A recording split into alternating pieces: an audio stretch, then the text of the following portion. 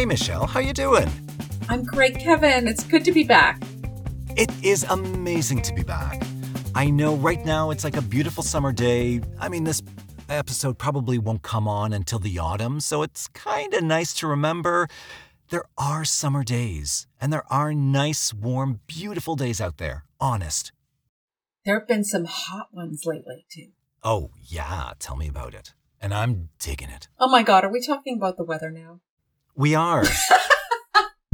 We are such Canadians, because every Canadian talks about the weather. I know. Sorry, that's my fault. I brought it up. It's a defining characteristic of a Canadian.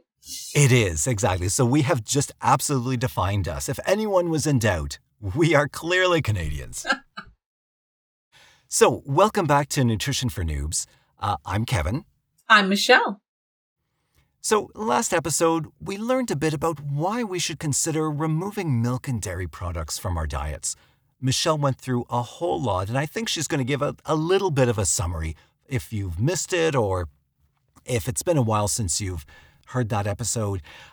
If you haven't heard it at all, I would suggest it probably would make more sense to go back and listen to that episode first, just because it'll put everything in a bit more context.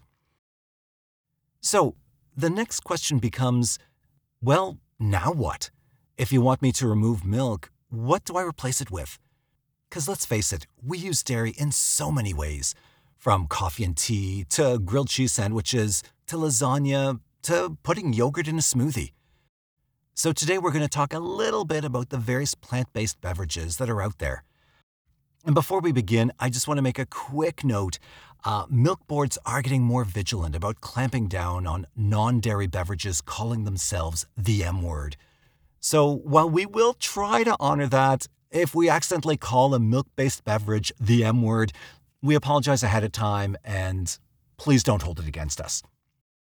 So, Michelle, what do you think about plant-based beverages? Yeah, I'm not concerned about that. I'll call them plant milk, but Okay, I'm more concerned. I live with a lawyer, so I'm more concerned about yes, that. of course you You're do. not afraid of the milk I am board. not afraid of the milk board. I'm sure they Good don't for know you. who I am. Oh, they might after this. Oh, I'm sorry to contradict you right off the bat. I'm used to it. Please go back and listen to the other episode, but let me just point out a couple of things. So first of all, we actually don't require any milk except for our mother's milk at the beginning of life. And after weaning from our mother's breast, science has proven without question that humans have no dietary requirement, which is why we saw the changes that we saw with Canada's food guide in 2019, that it doesn't confer any benefit. And in the case of a number of populations, it actually can confer some harm. Potentially, it's the most common food allergy for humans, especially among infants and children. It's associated with some of the most severe reactions. Bottom line, we just don't all have the enzymes required to digest this protein. Now, there is actually one other nugget. Can I add a new nugget this week to the milk conversation? Because it sets us up for another great reason as to why we should look for an alternative. Are you ready for this one, Kevin? I'm always open to new nuggets. So anyone that is already sort of socialized to this space of animal milk versus plant-based milks, one of the concerns about dairy is, people may have heard of this, are pus levels. Now, it sounds very dramatic. It's not actually as bad as it sounds. However, it is of concern. So It sounds pretty nasty if you ask me. I'm glad I had my lunch already. Do we have to put a warning before this discussion about people with queasy stomachs?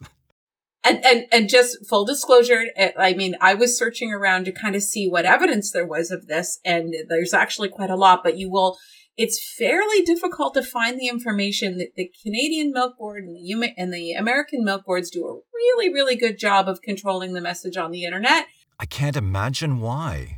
You will actually see this, very bold statements. There is no pus in milk. And according to the Milk Marketing Board of Canada and the United States, they don't actually measure pus because it doesn't exist in milk, but they do measure something called somatic cell count. So it's really interesting that they don't really lie. they're just sort of not telling the entire truth. So, somatic cell count, and I'll just call it SCC, it makes total sense that that's the metric that they're measuring, because that's the metric that would determine if the cows are infected with mastitis and therefore have infected udders. And this is where sort of the problem begins. So I found a really useful piece of literature from the UK, from their Agriculture and Horticulture Development Board. So it seems to be, a very reputable board with their government. And they explain this as follows. The somatic cell count, or SCC, is a main indicator of milk quality. And the majority of somatic cells are leukocytes, which are white blood cells, which become present in increasing numbers in milk, usually as an immune response to mastitis or a mastitis-causing pathogen. And there's a small number of other, epithelial cells, which are another type of, lining, which are milk-producing cells that are shed from the inside of the udder when an infection occurs. So that's why this is an important metric, and it's used by, milk production globally in order to monitor whether or not milk is safe to drink. Now, the trouble comes in for us, Kevin, when different countries set that threshold differently. So the best one is the UK, as a matter of fact, that they say that an individual cow SCC, number of cells per mils in the milk of 100,000 or less indicates an uninfected cow. So if that SCC count is below 100,000, then they say, cool, it's all good. It's very, very insignificant. It's safe to drink. And there's no significant production loss due to subclinical mastitis. Okay.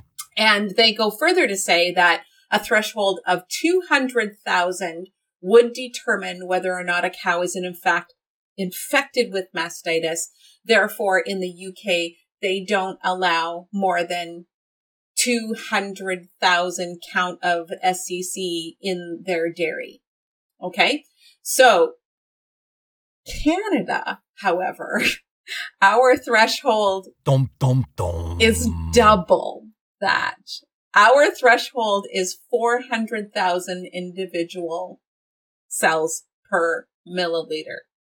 Oh, that's nice. And in the United States, our neighbors to the south of us, it's double that. Oh, 800. Almost double, 750,000. So the national maximum of the US is 750,000 per milliliter per farm for domestic sales. And so, yeah, and only 400,000 for exports. So they're a little bit kinder when they're shipping their milk out. Oh, that's nice. They keep the bad stuff for, the locals. So, I mean, that's kind of alarming. Now, we also there's more I could say about this, but I don't want to gross everyone out. So. No, thank you. Appreciate that. Thank you. On behalf of the entire listening audience, thank you, Michelle. So to be clear, what the marketing boards are saying and promoting on their websites is technically true. Somatic cells in themselves are not pus, but they are an indication. They are the only indication in milk as to whether or not the cow is infected with mastitis, which in fact would produce pus. So the net effect of this is that it's a natural part of the animal's defense system, so a bit of this, would be natural. The trouble is that when they're measuring this, it's the nature of the industry and how milk is produced. And there are these huge factory farm operations. And even if you have healthy cows, the less healthy cow, it's all in there, right? So they're measuring it en masse, and there's no way to separate the more healthy. The healthy producers versus right. From the others.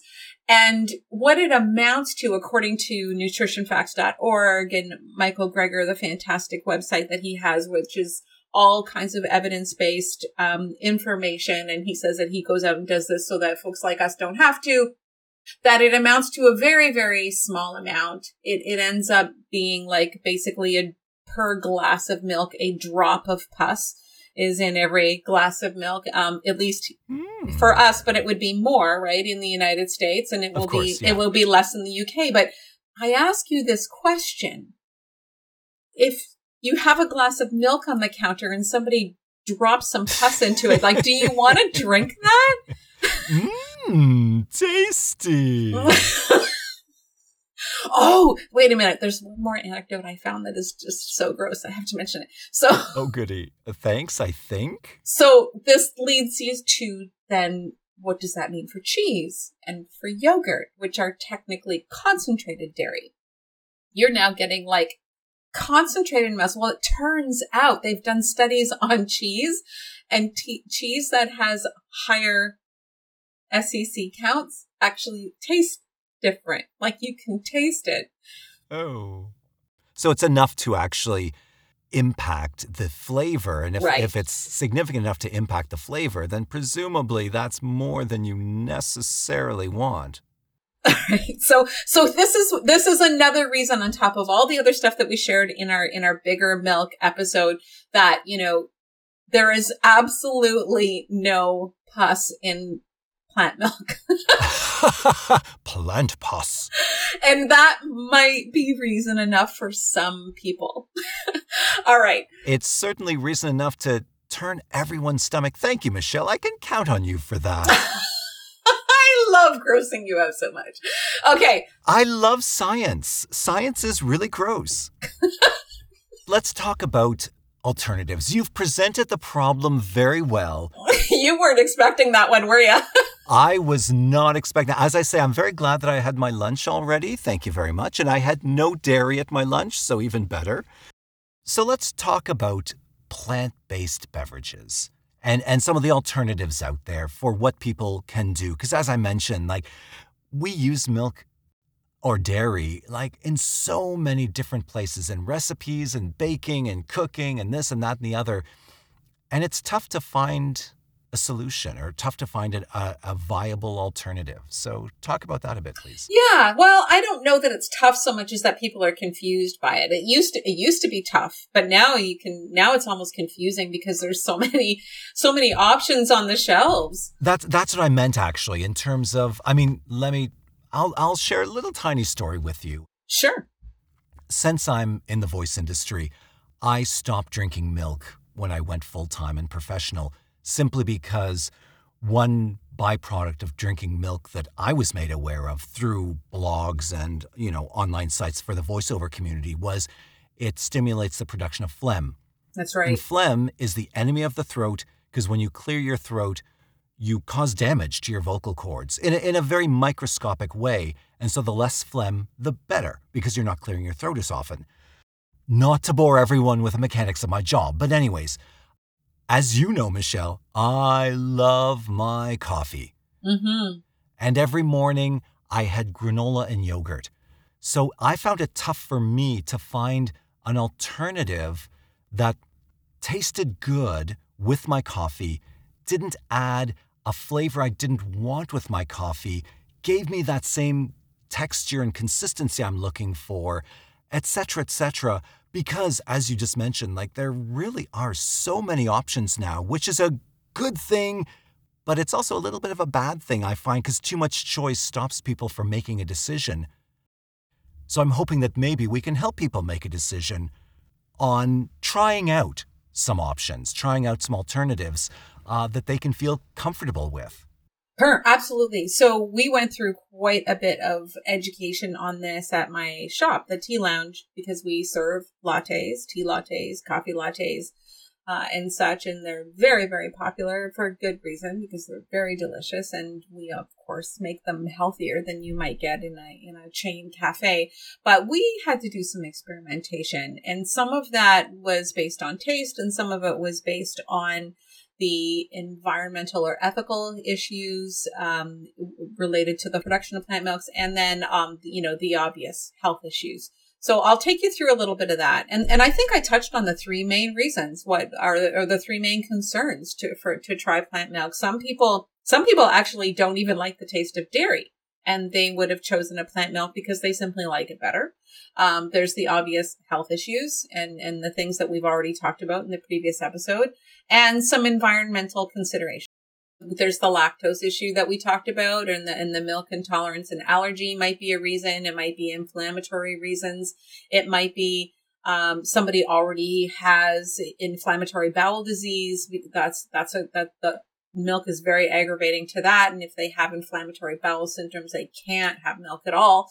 There may be concerns just environmentally with antibiotic levels and hormones and pesticides and things like that. And they simply, just may favor a more plant-forward diet and lifestyle, and they're looking for that reason. Or they may have concerns about the environment, about land use, and about, the factory farming and ethical concerns. So, and I just want to add water use as well to some of that environmental, because some crops are certainly more water intensive, or potential land use in terms of clear cutting for certain crops. Absolutely. So all of that went into, my sort of list of things that I was looking at when I was evaluating different plant milks. And we certainly haven't tried them all, but we looked at the ones that are easiest for us from a supply chain perspective.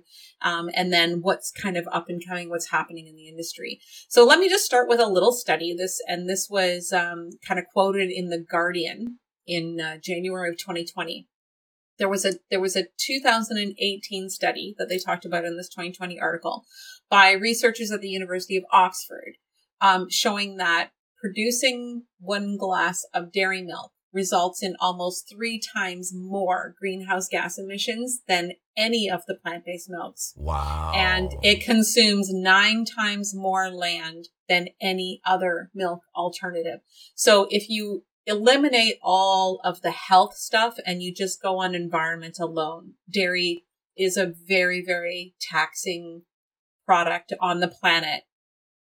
And some of the reasons for this is that, land is required to pasture cows and grow all of their feed. That's really a very big part of that land use, is the feed grown to support that industry. And that also animals belch out methane. Cow farts. Don't forget the cow farts. Or poor little cows and their farts. I shouldn't be picking on the cow farts. I love that word, cow fart. We've gone there. We've gone there. I'm sorry, we've gone there. We had to. I'm so sorry, folks. I'm sorry. I apologize for my friend. Okay. You'll be apologizing a lot for me. Okay, so, but yeah, and then there's all of that good stuff that we talked about. So let me first, I think maybe a lot of people don't even know how plant milk's made in the first place. Like, how do you get milk out of a nut? Me, I don't understand. So there's basically sort of 5 parts to this. So first, you get your raw materials so we can make these types of alternatives from nuts, from grains, from legumes, or from seeds. They're soaked in water, and then they are ground up, and or they are ground and then soaked. Then that results in what they call a slurry, and that slurry gets strained in order to remove any solids. And then there may be some additions made, such as flavoring, sweetener, and desired nutrients. Plant milks, just like animal milk, is often fortified nowadays with vitamin D, vitamin A, calcium, DHA, omega-3 is also popularly in some of these formulas. And then there are thickening agents and stabilizers added. And, anyone that gets their knickers in a knot about that, I mean, you need to have some sort of a stabilizer or a thickener. It's just reality, because I don't think anybody is going to buy a product on the shelf that is separated and looking gross. So it's... You just have water and powder at the bottom and nothing in between. So then we look for the best quality of those stabilizers and thickening agents when you're someone like me. But we accept the reality that these are a necessary agent, and basically any sauce you have ever eaten ever has these in them. So, Of course. It's a reality. It's a reality of modern food. And again, it's a little bit of the lesser of two evils. So in plant milk, what we're talking about that people will turn around the label, we're talking about locust bean gum, xanthan gum, and carrageenan. And carrageenan is the one that I would personally say has, presents the most potential for harm. Wasn't Carrageenan the lead singer of that band back in the 80s?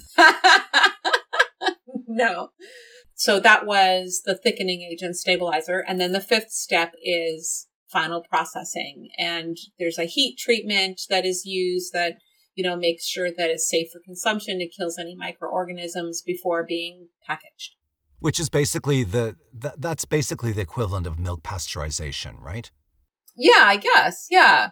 More or less. Yeah. Yeah. Okay. More or less. And let me just also add, I'm talking about how plant milks are made by industry when you want to go into a store and buy it. It's certainly much simpler if you have a Vitamix, or a nut milk machine in your kitchen. You can do this much more simply and then not deal with any of those stabilizer or thickening agents. You could just make it right there.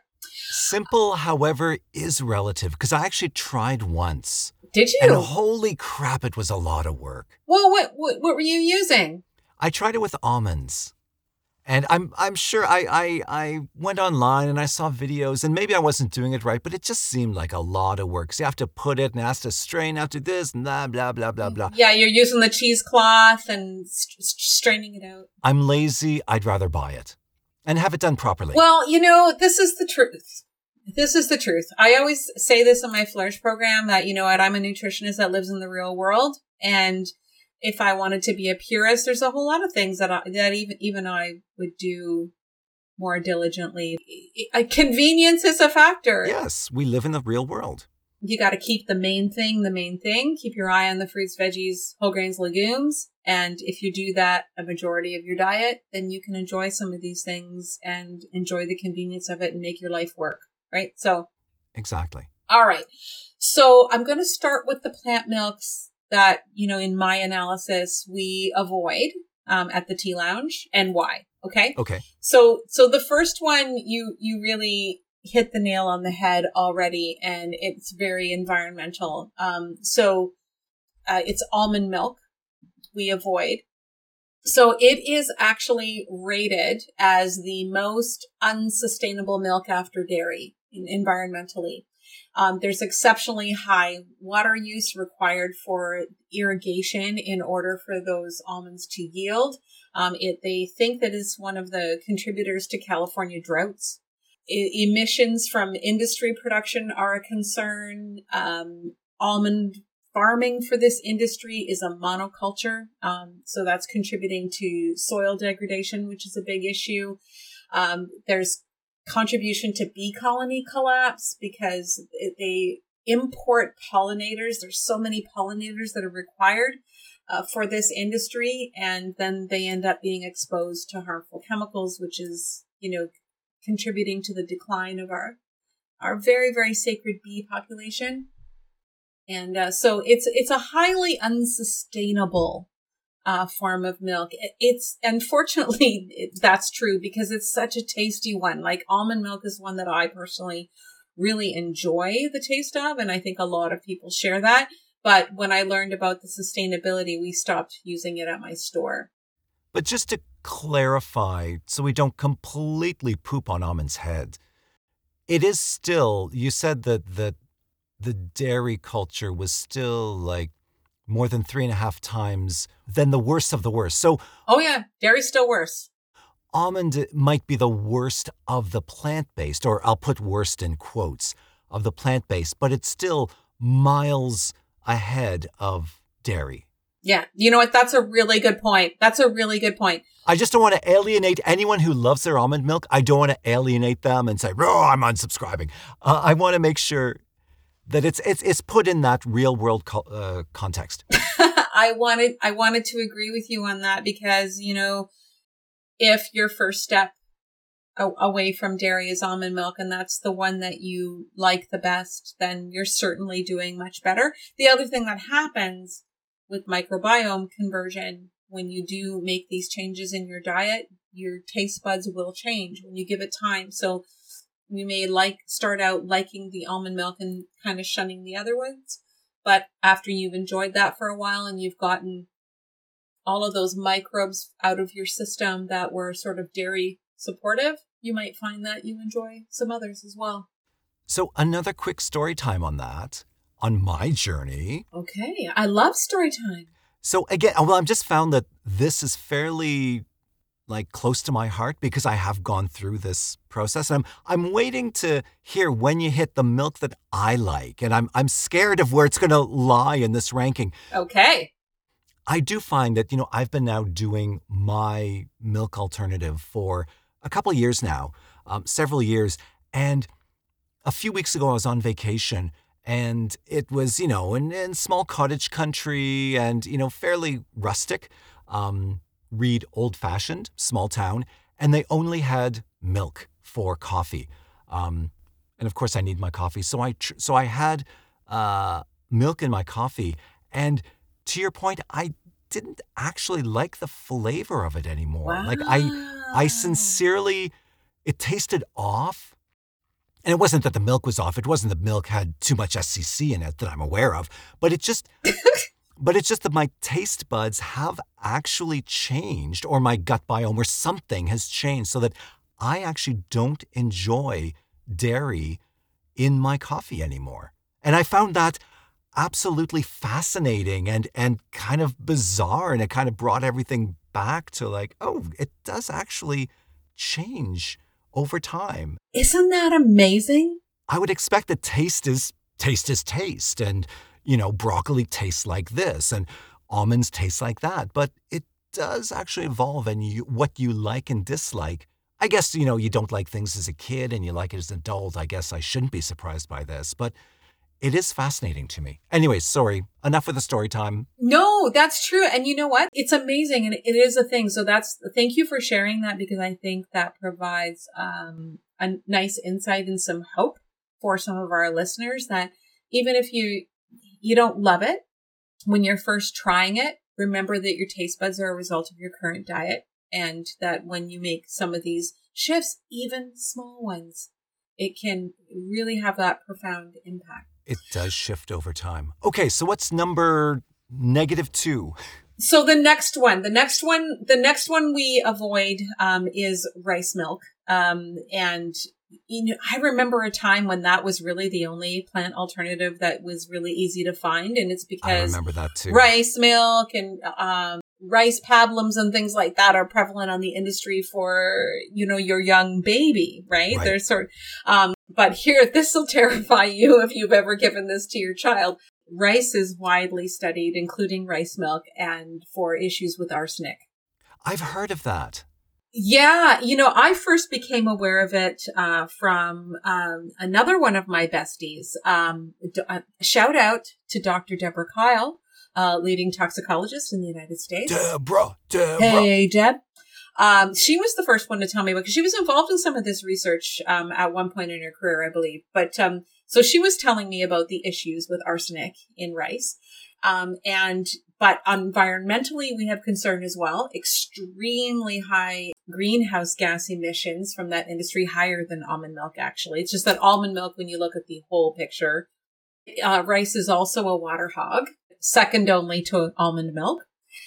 And heavy use of fertilizers that, are damaging waterways. So, but you know what? If I'm honest, it's good riddance to rice milk. It doesn't taste that good anyway. It doesn't. I don't want to. I don't want to come down on rice milk, but it really tastes gross. Anyways, next, your third least favorite choice. So the next one we were using at the tea lounge as an alternative to almond milk was cashew milk.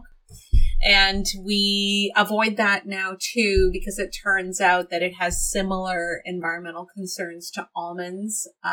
It's only about 12% less, or I guess more friendly to the environment than almonds. Okay. There are, I think the reason is that there's lower yields from cashew farming. So there's lower yields, there's greater land use, and it is now another monoculture that is starting to wreak havoc as it increases in popularity. It also requires bee pollination in order to produce fruits. It's not quite as bad as a contributor to colony collapse as almonds, but I guess when you add all of this up, it's not good. In addition to the other things we're doing to the poor bees. And there are this was the kicker for me. There are some ethical issues in some of the origins that are predominant as cashew milk producers in terms of child labor. Ooh, okay. And that's mainly from India, according to the data I was looking at. So that kind of took cashew milk wouldn't be a popular choice for us at all. We took it off of our menu. Because there are other great alternatives. Another one that we have tried is coconut milk. And I think that, we're kind of getting into where if we found it difficult to find one of our other milks, we would go back to coconut milk. But coconut farming, and this is not just milk, there's a lot of this with all kinds of, coconut products, massive deforestation. Tropical rainforests are destroyed in order to increase coconut palm groves for coconut milk and other byproducts. Workers in these countries typically, it's questionable whether they are getting a living wage. It can be as, less than $1 a day in origins like the Philippines or India or Indonesia. So it's not quite as bad as the ones that we mentioned above. But we try to avoid this. Now, it's tough though, because when you talk about coconut is a very popular substitute for a lot of other things that I used to enjoy dairy-based. We use coconut yogurt, for example. And there isn't really, other than soy, there really isn't another, substitute for that. And sometimes people have soy allergies. So I think it's useful to bring our listeners back to what you already pointed out, Kevin, that we're kind of talking about this as a continuum. And no matter how we slice it, I'm kind of giving you the rank and file of which I did my process of elimination. But it's still, if you're using any one of these, still going to be better than the dairy industry at the end of the day. Right. But, we do try to be very conscious about our choices, and you can't reach perfection necessarily, but you do the best that you can. Okay, so what's next after coconut milk? Okay, so on to the next one. The next one, according to an Oxford study, soy milk is one of the most sustainable plant milks. It also happens to be the highest in protein for people that are worried about that of all of the plant milks. But as we learned in previous episode, an episode or two back, you don't need to worry about that. But anyways, I digress. You don't need to worry about that. But if you are, let's give people the benefit of the doubt. Let's say that you are, an endurance athlete and you're intensely working out and you're trying to build muscle mass and you are really needing to be mindful of the amount of protein in your diet. You're going to get the highest of that from soy milk, more actually than cow's milk, even, believe it or not. There's more. Wow. It's higher protein content in soy milk. Hooray for soy. Yeah. And it's soy milk is full of phytoestrogens, and that's very, very different than animal estrogens. There was a smear campaign by industry at one point in the 90s that got everybody all, scared of soy, but it's actually the opposite. Phytoestrogens are extremely cancer protective, and especially breast cancer. They actually phytoestrogens will fit in that receptor site, and they will actually block all of those other harmful estrogens that can be cancer promoting. So that's a good reason to choose soy milk if that's a concern, because it's going to be very, very cancer protective. Organic or non-GMO soy milk is made from organic soybeans that are typically grown in the US and Canada. I know that people get really worried about choosing soy about whether or not they're getting a GMO soy. So if it's organic, it's obviously GMO. But I think the other part of that is, generally speaking, what I've become aware of is that if the soy is being produced for human consumption, it's non-GMO. Okay. Really, all of that GMO soy that we are worried about is produced for animal agriculture, animal consumption, and it's byproducts of that soy production that ends up in the really cheap processed foods. So when you're reading a food label, then yeah, you really do kind of want to look for, in my opinion, non-GMO soy called out. But, back to the Carrageenan argument. If you see soy lecithin on a label, I'm not going to be that worried about it because it's usually like a tiny, tiny, tiny, minuscule amount. We're still living in the real world. Yeah. How much processed food are you eating? That's really a bigger concern. Right. For me. But I've learned that you really don't need to be worried about soy milk ever being non-GMO. Right. Okay. Even if it doesn't necessarily say so, which I think all of them do, because it's such a deterrent for consumers. Right. Of course. Okay. The next one, our very favorite that we use at the tea lounge is oat milk. Yay! I win! That's my choice. Was that your choice? I'm glad to hear that. It's highly, highly, highly sustainable. Oat milk industry, the lowest water use of all of the plant milks. It is the fastest growing segment of plant milk in the United States. We don't have a metric for Canada, so I have to use the United States. And 50 to 90% of global oat production is used for animal feed. Therefore, there's a huge global acreage potentiality to shift as global diets move more towards healthier, more sustainable, more plant forward. We could easily shift that oat production away from producing it for animal agriculture and producing it for humans. Producing it for my coffee in the morning. Yes. It's all about you, Kevin. It is all about me and my coffee habit. Exactly. So I think that's kind of one of the things that I really love about it is like, as we look for potentiality to shift things, right? Because that's always the big question. We could lead to, a much more regenerative sort of way of eating, if you will, and help be with our tiny little consumption things. Your coffee can actually contribute to planetary health. So yes, and help to restore carbon sinks, those important carbon sinks on the planet. So again, you're going to do better if you choose organic and non-GMO brands. Are you by any chance using a barista formula for your... No, because I find that barista formulas always are sweet, and I never put sugar in my coffee. Yeah. Okay, good. So we looked at the barista formulas because other colleagues in the industry were saying, oh, you need to use barista milk for your lattes. They're so much better. They have a better froth. And I looked into that, and what I found was that the barista formulas have oil. So barista versions of oat milk, almond milk, and soy milk all contain added vegetable oil, such as canola. And it's because of the added vegetable oil that they have this great froth.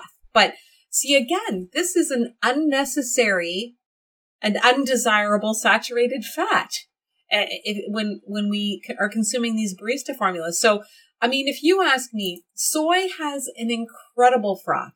Oat has a great froth, not as much as soy milk. It has our customers are very, very happy with that.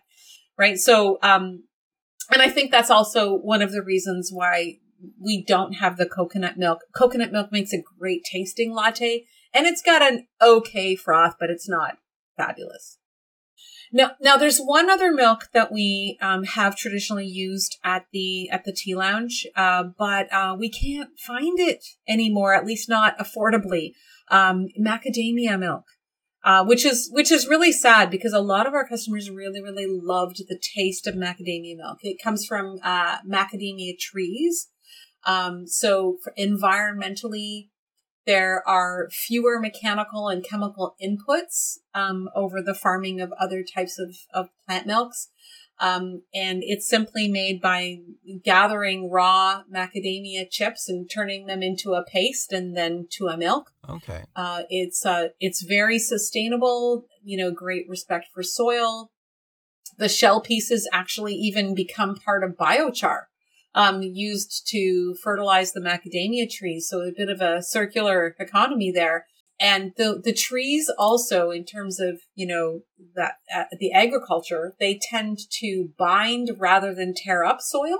Okay. So so they don't have the same soil impact, minimal irrigation and fertilization, and very non-GMO. So I don't know why it disappeared, as an option where we can buy bulk as a restaurant.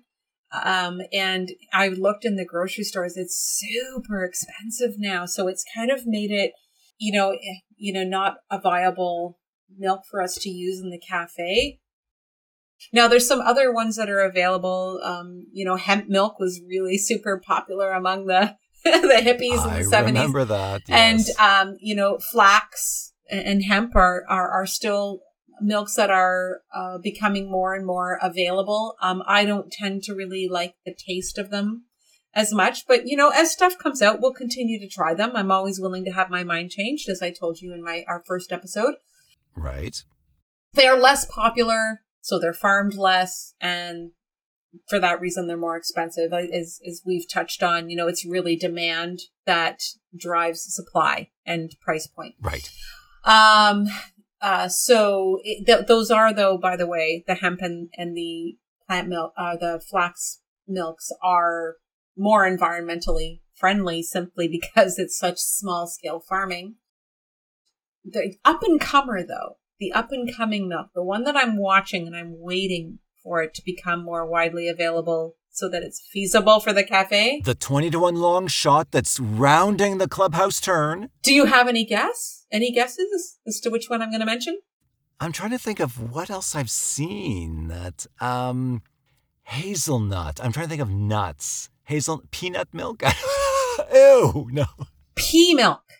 Pea milk. Oh, I have heard of that. Like PEA milk. Not. Yeah, I'm not going there. Okay, I thought about it for a millisecond. I'm not going there. So pea milk made from yellow split peas, is showing up to potentially be the best of all of the environmental alternatives. It's growing in popularity, and it's also looking like kind of like oat milk. It's probably going to be very inexpensive to farm. And so I'm watching that one for sure. Okay, so I want to tell you one more thing. I was pretty pleased with my choices when I then kind of looked up a couple of sources to see how all of the plant milks stacked up against one another for environmental sustainability, as we've been talking about, but also human health. So I think we just to recap the environmental stability. BBC did a study to compare dairy, rice, soy, oat, and almond milk. And they found, as I found, that soy and oat milk were the overall net winners in terms of emissions, land use, and water use. Dairy being the worst, and then, almond milk close after that. And then there was, though, looking at the human health aspect, I think the other thing that we often criticize dairy for is saturated fat. So what does that look like in terms of the plant milks? Because saturated fat, just to recap, this is something that we should be paying attention to in all aspects of our diet. But all plants do have some lipid content. So lipid is a fat, and it's necessary. It's an essential part of the integrity of the plant. So all plants are going to have a certain amount of lipid content, and we need healthy amounts of fats for our skin and for our connective tissue and our brain. And that's why I'm quick to point out in the previous episode, we can get more than enough of the fat that we require from our diet. Because of this inherent lipid content, we don't need to consume oils. In fact, we should be avoiding oils or minimizing them at the very least. But when it comes to plant milks, they're not all equal in this regard. So oat and soy milk are both cholesterol free and very, very low in saturated forms of fat. Soy milk is one of very few non-dairy milks, as we said, that is comparable in protein content to a cow's milk. But it's also very, very low in that saturated fat. And then almond milk, coconut milk, aren't as good for us on the saturated fat scale. So that's another kind of reason to kind of gravitate more towards oat milk or soy milk. Yay, oat milk. Yeah. So one more final anecdote for you, Kev. Okay. So I talked to my staff about this when we were making some plant milk decisions, and the common taste rankings of our customers, the most popular, most commonly liked milks are oat milk and the macadamia milk. When we did offer that, like I said, we've had to pause that, waiting to see why it's not as widely available as it once was, at least affordably so. But we find that well liked by some, but not others, is the soy milk, the almond milk, and the coconut milk. And that just comes down to a personal preference thing. I don't think that people necessarily, dislike the taste of any of those. They just like oat milk better. Right. And then, the rising star, I'm told in the barista community, is pea milk. That there are a number of people that are, trying pea milk and really liking the taste of it. No, Mark, are you ready for I have a walks in a bar joke for you? I am so ready for your beer joke. Okay, so a neutron walks into a bar and he asks, how much for a beer? And the bartender says, for you, no charge.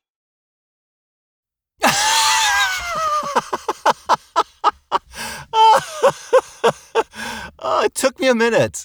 I got you this time. Yay. I know. Neutron, no charge. Took me a minute. It's like, oh my God, grade 10 chemistry. Quick. What the hell's a neutron? Oh, that's funny. I love it when you can merge walks into a bar jokes and science together. It's just a beautiful thing. Exactly. Okay, well, speaking of walks into a bar joke, I'm going to, maybe this is very topical, but I don't know if you're going to like this. Okay. A couple of cups of yogurt walk into a country club.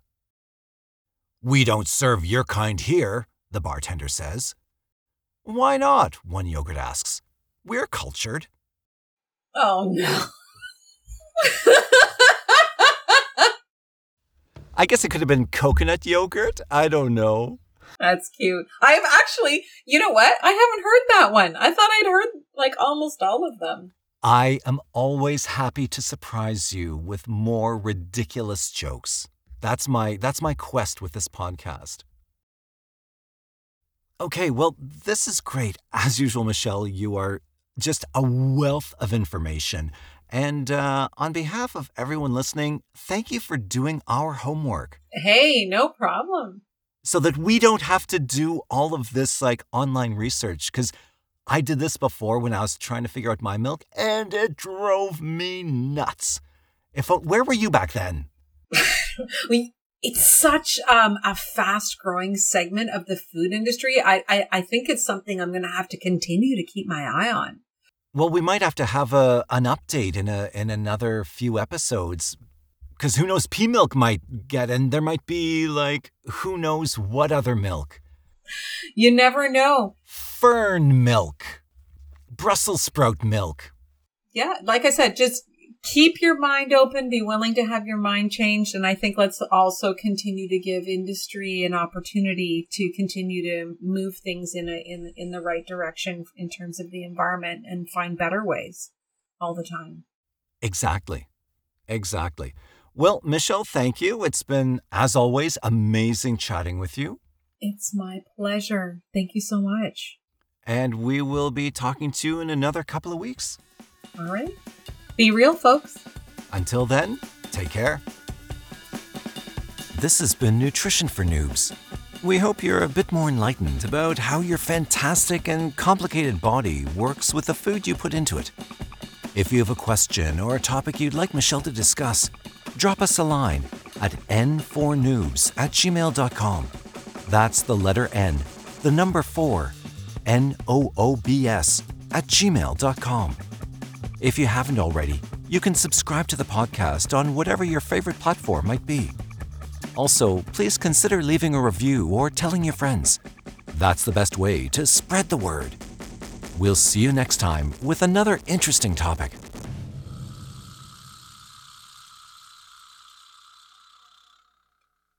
The views and opinions expressed on Nutrition for Noobs are those of the hosts. It is not intended to be a substitute for medical, nutritional, or health advice. Listeners should seek a personal consultation with a qualified practitioner if they have any concerns or before commencing any actions mentioned in the podcast.